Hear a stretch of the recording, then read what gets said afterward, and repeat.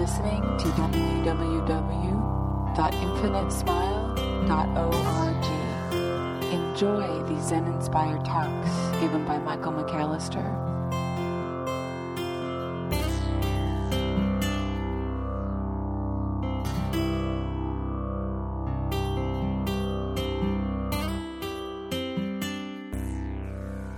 I was reminded as I was driving to this sitting tonight, this great line from a Gilbert and Sullivan operetta, The Pirates of Penzance. And there is this line that this band of pirates sing, "What we ask is life without a touch of poetry in it."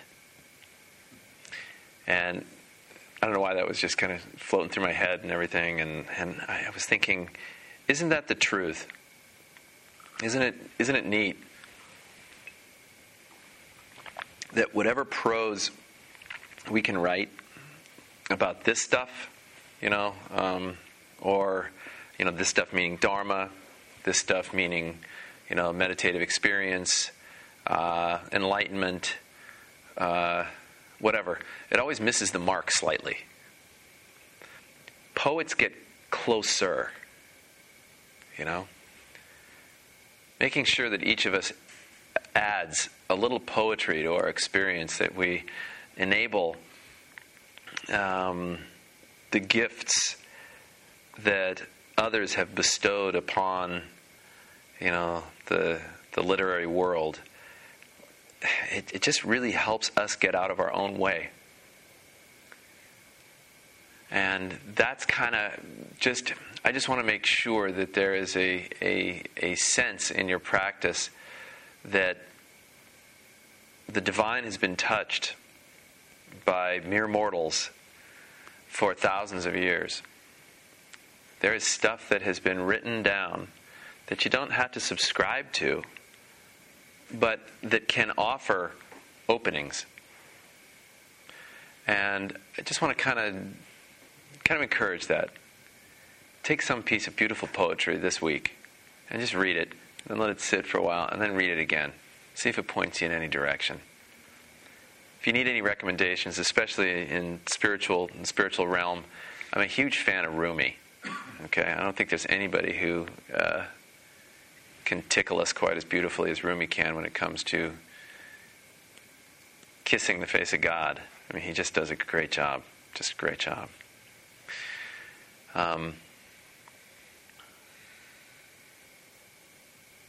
would also recommend that a simple practice, in addition to just kind of taking on a piece of poetry, is making sure that you put yourself into a situation where laughter can occur. Now, some of us in this room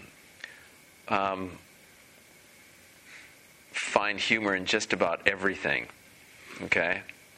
And as long as that's an authentic recognition, I think that's marvelous. But if ever we use humor to hide from what's actually going on, then it's a crutch. Similarly, if we use poetry as a way of escaping from where we are, it's a crutch. Rather than helping us get out of the way of the universe's great call, we actually put up a block, believe it or not.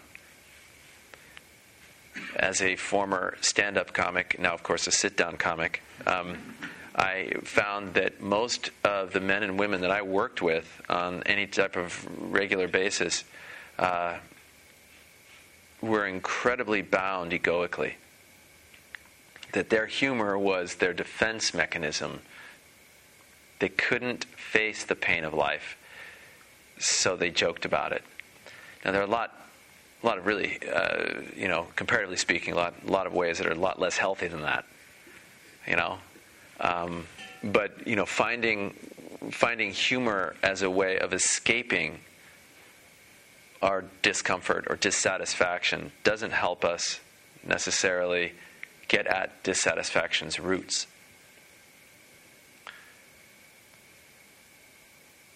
So put yourself in a position where you can allow yourself to be tickled by the infinite.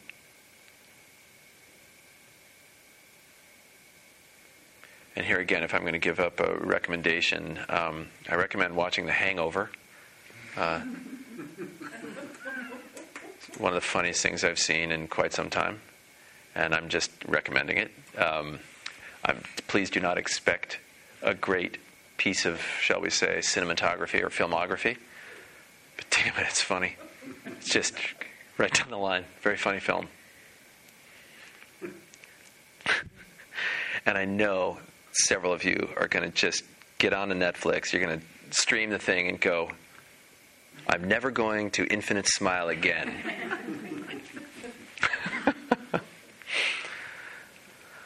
So poetry, laughter, and love. Make sure sometime, I'm just giving you 3 practices just to kind of tease you here a little bit. Make sure you are in a space where you can recognize the felt sense of love that's coming at you. Even in the midst of heartbreak, it's there. That the natural felt sense of being is joy. And embodied joy is another way of explaining love. You are loved. You have love to give. You can receive it. You can be a conduit for the most natural expression of being there is. And so one of the things that, an easy practice, is making sure that you silently, and please make sure it's silent because people will think you're strange, you just tell people that you love them as you see them on the street. Silently again, please. I love you. Oh, you think that's weird? Screw you. I don't love you now. But just constantly kind of recognizing that you love, that you have that ability, that there's always more space for more love. And then, the minute you get someone, this is where it gets a little bit more difficult, when you get someone in your day who suddenly creates a certain sense of non-love, you've just been given this amazing gift because they have just given you a sense of what it means to touch the contours of your own ego. Whatever you don't love is simply ego. Imagine what it would be like if you could learn to love your own ego from an unattached place. If you could actually accept totally what it means to embody this thing called self and be okay. That allows you to then simultaneously share that opening with others. It allows for you to be with the most difficult people in your life in the tenderest of ways.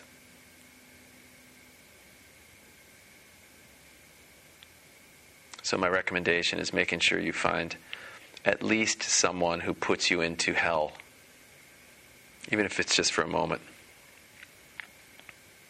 And recognize that they're doing the best they can. And also know that ego's going to jump right in there and say, yeah, well, they need to do better, or something like that. And then at that point, you have the chance to look at ego within and say, and I love you too.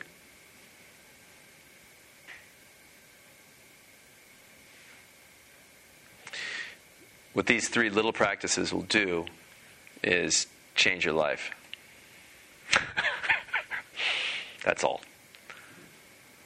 And it might be in really, really small little ways at first, but letting the world know that you love it. And for all of its madness, in spite and because of its craziness, its violence, its beauty,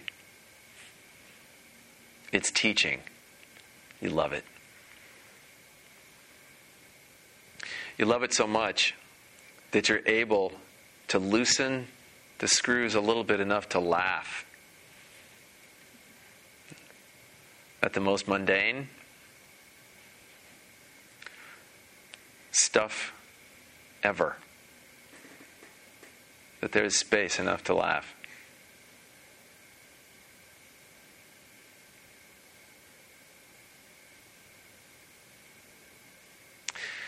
That life is much more with a touch of poetry in it.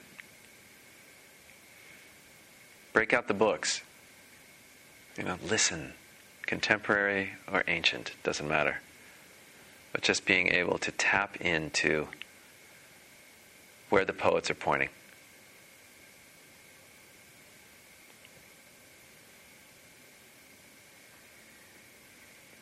So tonight as we sit, can we be that poem? Can we be that love?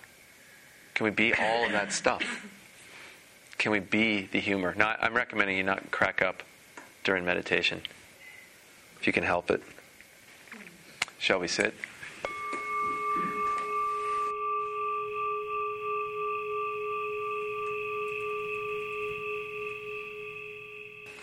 In one taste, Ken Wilber writes, transcendence restores humor.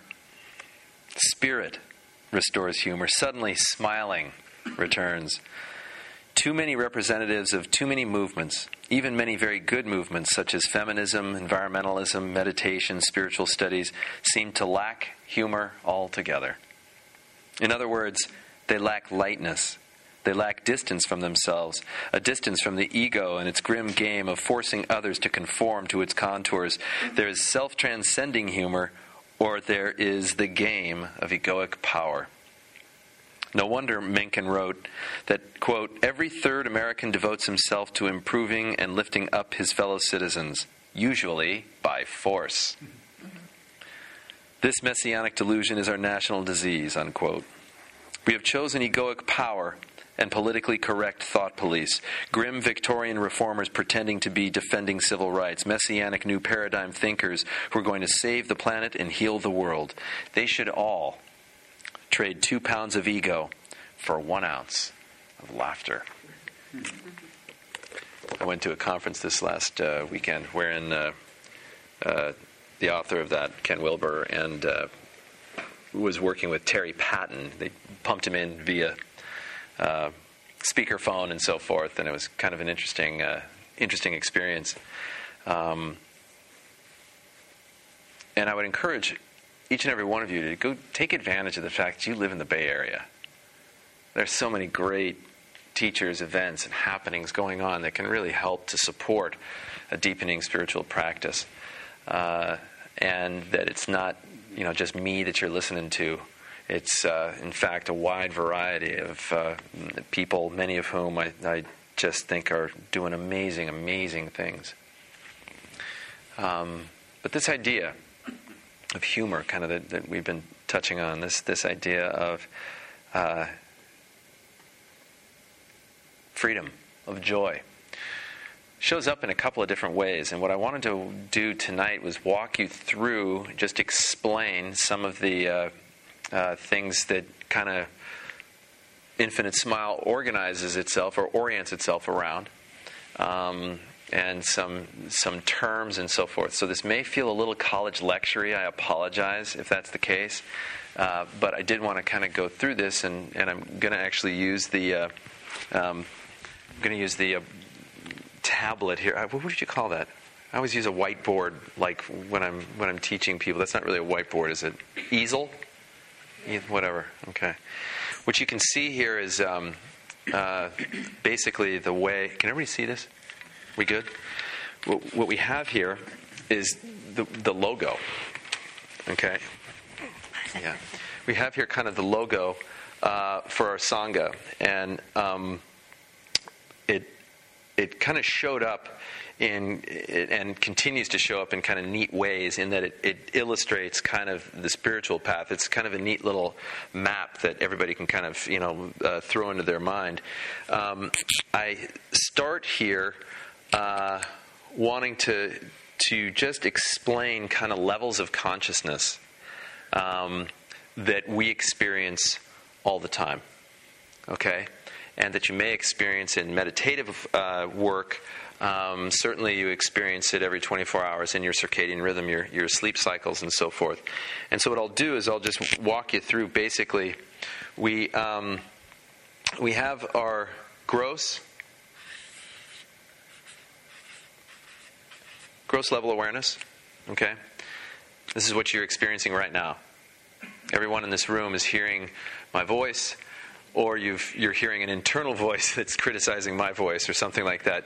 You're in this space right now, okay? The lighting, the temperature, the hum, the body that you're in right now, all is being experienced in this, what we might call waking state or gross state. All right? Make sense? We then go into the subtle state, our subtle space. And that's just a name for thought. So everybody here has the capacity to analyze and to think, to metacognate, think about thinking. It's one of the neat things about being, born into this precious body of ours. We can metacognate. We can think about thinking. Okay? Dreaming itself. Okay? Dreaming itself occurs in this subtle space. Visions that you might have, subtle space. Okay? And we then, from this subtle space, go into what we call causal.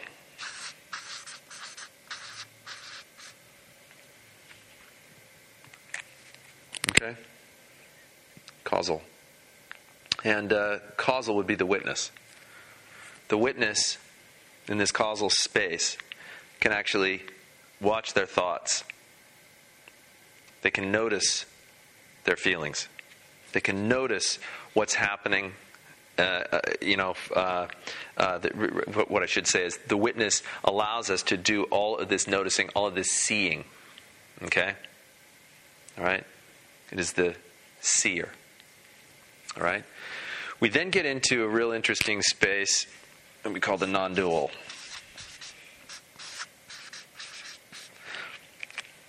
The non-dual is neither this nor that, neither up nor down, neither right nor wrong. It is actually the source, then, of all that is causal, the source of the witness. Okay? And this gets tricky. All right? And yet it's something that is really, really quite powerful. Okay? So, in real basic terms, you can see this is how we live each day.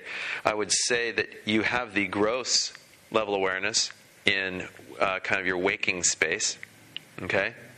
In your dream space during REM, okay, REM sleep, you are having subtle experiences, okay? And then you also have the causal space in dreamless sleep. Okay? In dreamless sleep, we're in a spaciousness where we have the ability, believe it or not, to begin to still be aware of what's going on. Okay? This takes some time. As your meditation practice begins to stabilize and so forth, this is just this amazing experience that kind of shows up for people, where they are able to witness not only their dreaming, okay, but they can also witness what's going on in dreamless sleep. Now, this doesn't necessarily have anything to do with awakening per se, but it is nonetheless something that's quite powerful.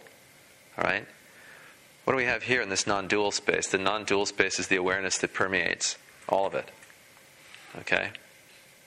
It's really, really fascinating that there is, in fact, this awareness, it seems, among all things. Okay? Among all things. And we dance together up here in this headspace, okay, as a collective, okay, as a group, as a sangha, okay? There are also some fancy names.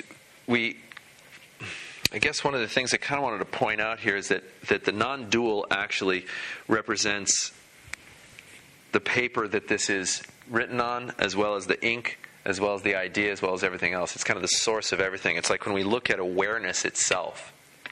Okay, when we look at awareness itself, we begin to see that our awareness of our own awareness, okay, is consciousness. All right? I know that it sounds like I'm going wordplay on you. I'm not trying to do that at all. I'm actually just trying to point out that when we start looking at our awareness, okay, we start becoming deeply aware. We start actually looking at our spaciousness in the world as being built on these structures. We can start to not only see the world, but experience the world in a slightly different way. Okay?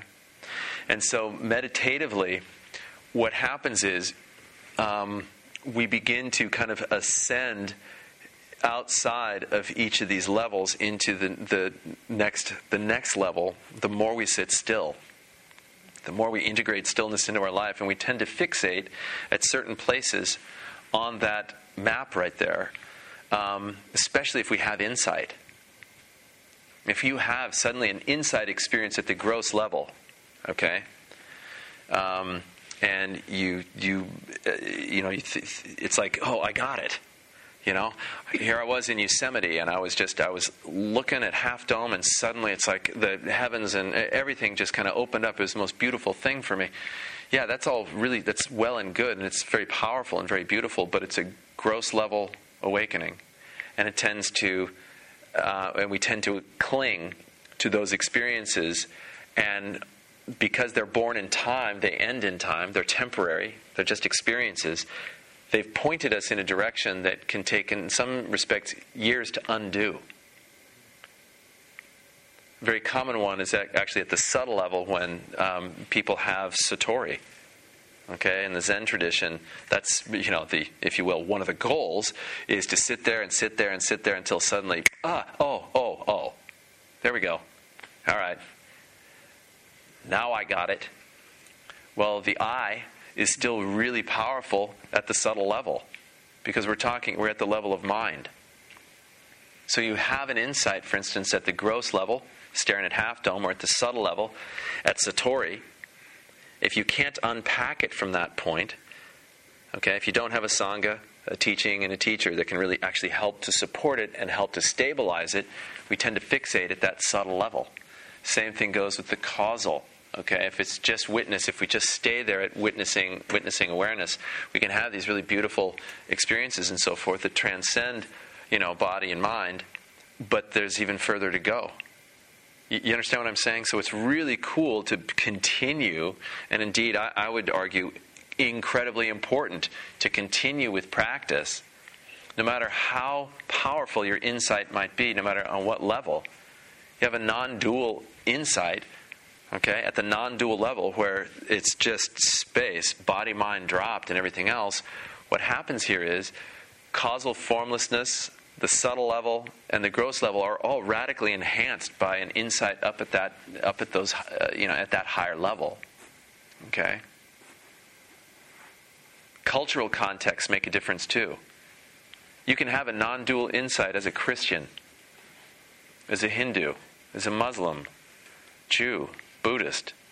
Okay? It does not matter. Whatever flavor ice cream you like, that's all good. But what really matters is that we're able to kind of recontextualize this in a way that allows for the insight to support everything it's junior. Okay? Everything at any and all junior levels. When we stop meditating, okay, like I said, we can fixate. We can also undermine what the realization can show us. Okay? And realization can show us all sorts of different stuff at different levels. Okay? There isn't one particular thing that any of us are going after, okay, insight-wise. But what we do kind of come away with as our meditation deepens is the recognition that we are all totally free and totally full.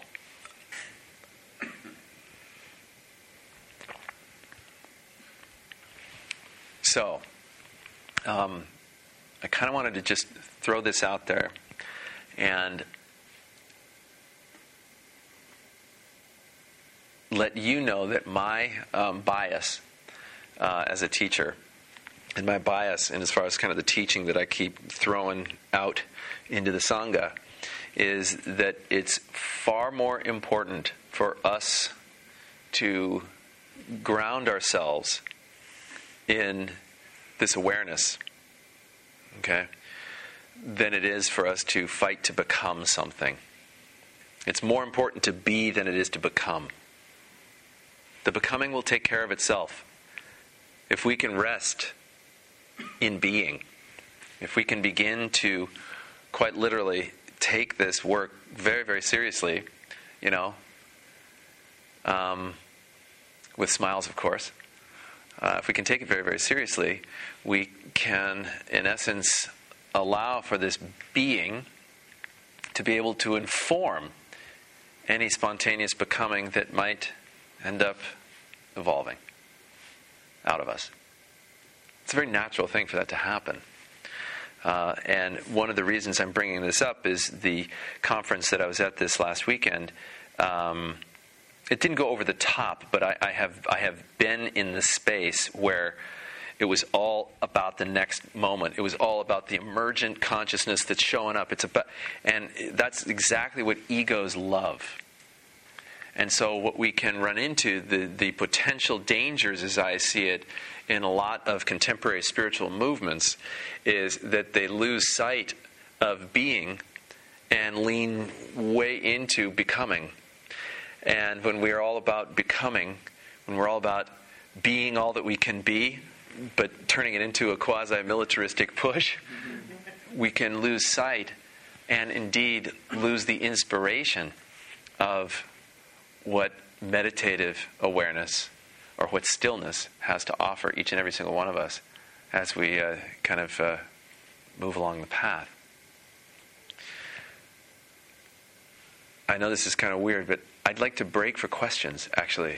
Where are you with this? Again, like I told you in the beginning, I'm not giving you a typical Dharma talk here. I'm kind of explaining structures. And one of the reasons why I think this is important is just knowing that the structures are there sets you up. It sets you up for kind of maybe thinking about this work a little differently. Yes, Stan. Earlier, you mentioned, you asked us who feels our feelings inside our body, and so is that the gross awareness that feels sensations in the body? I would say the sensations that you experience in the body are at the gross level. The sensing of those sensations would come from the causal. It's the witness. Okay? So that's why what we're trying to do all the time is recognize that witness there in the causal realm is always available. It's always available. It's always, it's always available to us. It's never not there. It's the one thing we can't escape. As opposed to, wait, I don't have access to the witness. No, you never are apart from access. It is in fact who you are. I don't know if that helps or True for emotion too? Yeah. If you can watch the emotion, the watcher of that emotion is coming from the causal realm. And what's really cool about that is that this causal space, this witnessing space that's aware of our experience is free. The Hindi term for it is turiya. It's free. And then the source of turiya, the source of that freedom, this complete and total fullness, okay, is turiyatita, all right? And when turiyatita is experienced as kind of this through line for all of our states of consciousness, the source, it's not, words get crazy here. And of course, it's my job as teacher to articulate it, and I'm screwing up. But so fire me.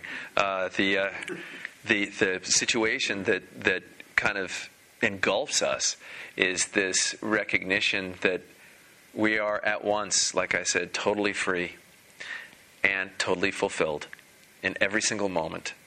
Okay? And anything that is not feeling totally free or totally fulfilled is coming from a more contracted space, right? Which can still be observed from a more expansive space. We get to a place where we quite literally meet the world as a bring it. Come on, bring it. I'm here for all of it as it is. There's tremendous humor that can unfold in that space. Yeah. Thanks for the question. Yeah. Okay, you bring up the effort that it requires to everybody seems to come into meditation or anything with a kind of I'm going to go get them mentality, and it seems like that effort's it needs to be there in order to actually sit on your butt for this many hours or whatever and ride out the pains and so forth. Mm-hmm. So what do you think makes the difference between clinging to the mountain climbed and actually letting that go when that happens? Is there some part of spiritual practice that makes that difference between look I'm a great meditator and look what I've done, and kind of resting on whatever laurels you have or whatever fear drives that, and not doing that? I mean, is that humor? What's the difference between being able to let that go as you achieve it and not letting it go but clinging to it? Yeah, we cling to it because we identify with it. And the more we watch that identification, the less energy that identification, the less sticky it is. Okay? But why would we identify with it in the first place? Because the whole goal is to let go. The whole goal is to let go, and damn it, I'm hanging on to that goal. That's how we get into spiritual work. Every one of us, for the most part, gets into spiritual work because something's missing, right? And damn it, I'm going to find it. And just about every single person in this room is a successful suburbanite. They've done right. Ego's done them well, right? And so what's my message? My message is really kind of anathema to anything that has built anything for anybody in this room. And yet there's something that each of us knows. It's kind of like, that's right. So what do? Use the drive. You use the drive to get you on your cushion. We actually do develop spine in this. A tremendous courage, a tremendous drive, tremendous fire begins to burn in us. But what happens is, what the ego doesn't realize is that the fire that it's lit will burn everything away. And so there's a very natural, spontaneous point at which it's kind of like, oh. Now at that point, at that exhalation, that deep exhalation, that great peace, that suturing of freedom and fullness, okay? When that kind of happens, there's no more identification with being a great meditator. There's no longer an identification with anything. Because it's all within us. We identify with precisely everything. Everything arises within us. Me. Even though there's no me really to speak of, everything arises. And we're there for that dance. Not like a 7th grade dance where the girls are on one side and the guys are on the other and you're always afraid of getting rejected. But just this beautiful cosmic interplay. Right? So we have to have that fire. You have to. You have to want this. And what happens is that wanting ends up dissolving. And is there any fire left in the non-duals? You have no idea. You have no idea. That's a kind of, enigmatic Zen way of saying, hell yeah. Yeah, there's tons of passion in this. You have a lot of really deeply realized people that are full of passion. My concern is that passion turns into something that goes toward something. We get spiritual bypass on the part of every one of that teacher's students. Where, in other words, they go up the mountain part way, they recognize the passion, I'll hang on to that, they go around, and then go back down the mountain thinking I did it. You got to taste the chocolate. You have to have that drive. You have to be willing to sit still. You have to be willing to go through full awareness of all these raw, dangerous emotions that come up, right? And you have to be right there with it, because what happens is they burn themselves out. And we're watching from that causal witness the whole time. And we're recognizing that, you know what? Everything arises and ceases. Everything is temporary. Everything is dependent on the way I look at it. There's infinite choice. And when there's choice, there's freedom. Right? And as we begin to allow for this flow to occur, we start recognizing that there's a source to the witness. We turn around and recognize that there's nothing behind the witness. The witness itself has no face, and suddenly we realize that all things are arising. Everything arises within this very awareness. Everything. Therefore, everything arises within us. There's nothing missing. Yeah. So use that. Use that fire. Use that desire. You know, it'll take care of itself. The becoming will take care of itself if we ground ourselves in that being. Okay? And then, I mean, another way of looking at this is if we look at awakening as being this simultaneous, full-on stabilized recognition of freedom and fulfillment, and this compulsion to give it away. You know? We then teach. You know, we then become this divine offering all the time. We share totally.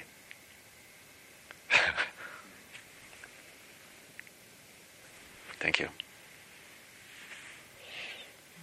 Anyone else?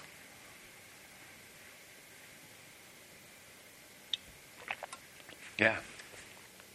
What were some of the paradoxes or contradictions that you kind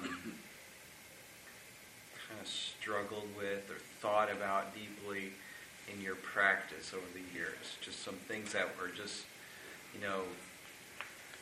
hard for you to wrap your brain around.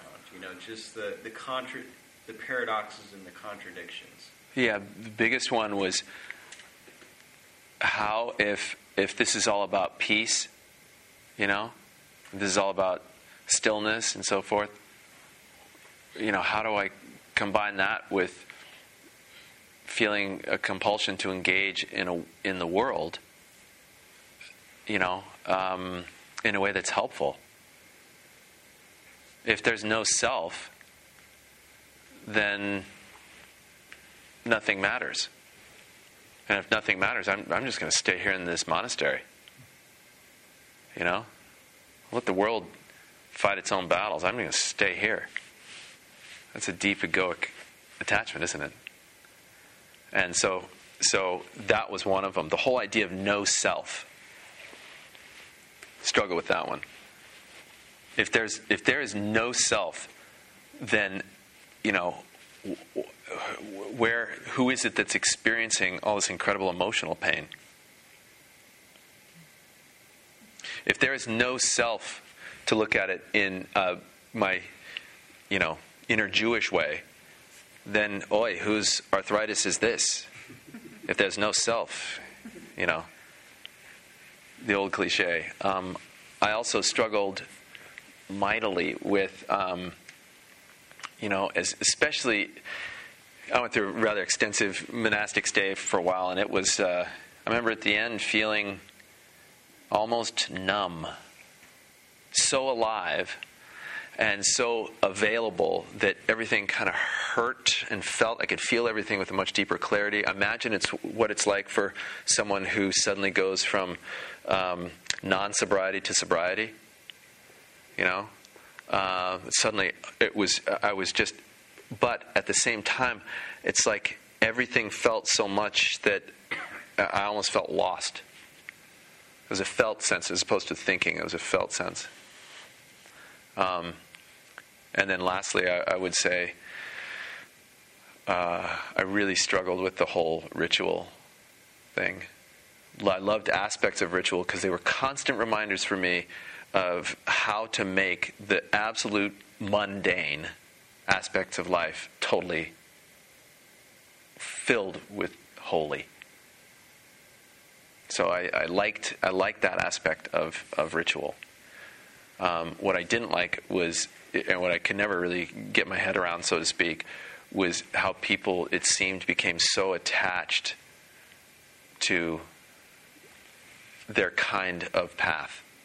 Whether it was the Zen monks I studied with, or the Tibetan monks I studied with, or the forest monks in Thailand I studied with, or the Catholics I hung out with, or the Jews, that I grew up with, or the, Muslims that I knew. Whatever. People just, I still am really fascinated by that. And I try to be very careful about not doing that here. Because I don't think it's intellectually responsible. I don't think it's spiritually accurate to say, oh, all religions are saying the same thing. They're not. Period. They're not. And nor are they necessarily doing the same thing. But once you start getting up into the causal and non-dual aspects of any type of philosophical teaching, they're all pointing in exactly the same space. You still got to walk the path. I still have to walk the path. But I don't know. I've always been amazed at how obvious that seems, and yet what a profoundly subtle trap it is to cling to your own sense of what is right and what is not. So that it's a cool thing about what we're doing, I think, is that this is always about questioning. It's about questioning everything that I say, about questioning everything that you read. It's about questioning, not doubting, pushing away, but just really questioning, wondering. And that one word, that verb, to wonder, can actually carry us right through all of those things that tend to trap the mind, that tend to, certainly for me at least, help me with my struggles.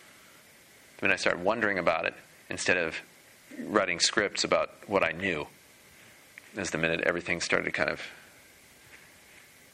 taste differently. How about kind of the dependence on language and no language kind of in this practice? Like describing what's happening, but everything all the language simply being a metaphor for...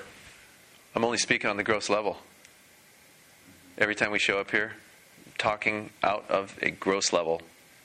I'm talking, words themselves are gross level experience. Subtle level to a certain extent too, but they are a gross level experience. And so that's the challenge of teaching. Because what I and others are trying to do is to help foster not only non-dual realization, but non-dual expression in the world. So a realized person at the non-dual level who recognizes that it's as if they wake up in the middle of a dream. And if any of you have ever had a lucid dream, you know this to be kind of a kick in the pants. You're in the middle of a lucid dream, and you can play. This happened just the other night. I used to ride a motorcycle. And I had this dream that I was riding my motorcycle again. And I was riding up on I-80 going towards Tahoe. And there's a stretch of road there right up towards the summit that's particularly beautiful. And as I was riding in the dream, I realized I was dreaming. And it's like, okay, this is going to be fun. I kicked it into a little bit higher acceleration, and the bike started to fly. And so I was just flying over Donner Lake, and then I woke up. But it was just that cool experience. If you're in the middle of a dream, you realize you're in the middle of a dream, what are you going to do with your life? You're going to live it differently. You're not going to fly on your motorcycle, even though motorcycles can't fly, right? I don't know if that helps at all with your question. Yeah, it was helpful in the sense of just what you went through and the contradictions. And keep in mind that my experience, don't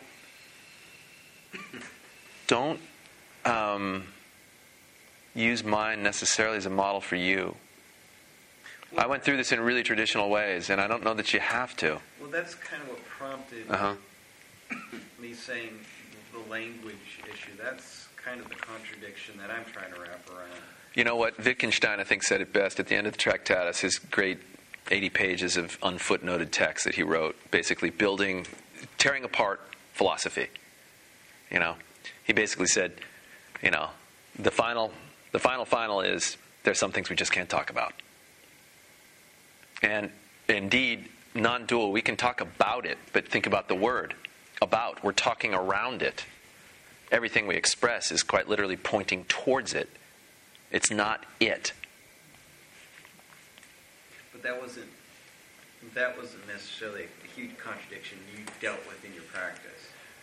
No, not for me. Okay. Not for me personally. No. But I'd be happy to talk to you about it sometime if you want. Yeah. Are there any defining moments that guide you from one stage to the next Usually. experience?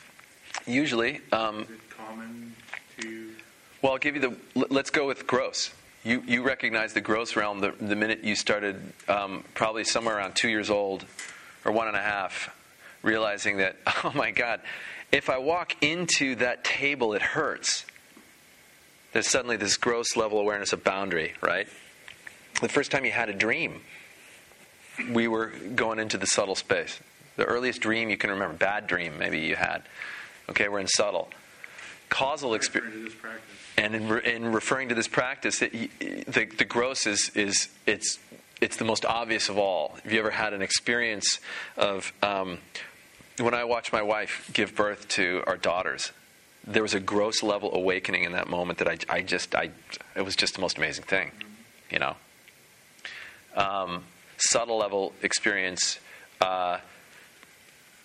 Satori is a good example of that. You know, the awakening event, whatever it might happen to look like for you. I'm giving an extreme example, but in terms of practice, this is a very, very obvious one. Childbirth isn't necessarily a practice that we would have, but sometimes I know people get into really, really cool spaces when they're chanting and so forth. That would be happening during a gross level experience. Causal is when the mind is no longer chattering. It's the space between thought. Right? That does happen, huh? Pardon? That does happen, huh? Yeah, yes, Tim. Yes. Yeah. Wow. And in the non-dual, when all of it drops away, and then there's just nothing but this naked, raw awareness. Yeah. And so, I guess that's the way I would suggest that we, you know, there might be a way we could map it out a little bit more. But I would also... the thing that's really important is that you don't cling to anything that I just said or cling to this, because this may or may not be your experience. And for you to say, you know, what egos typically do is they go, oh God, I'm never going to get there. This sucks. Just forget it, you know? And that's a horrific, horrific blunder. I'm putting this up there because this can happen. Be inspired. Yeah. Be inspired.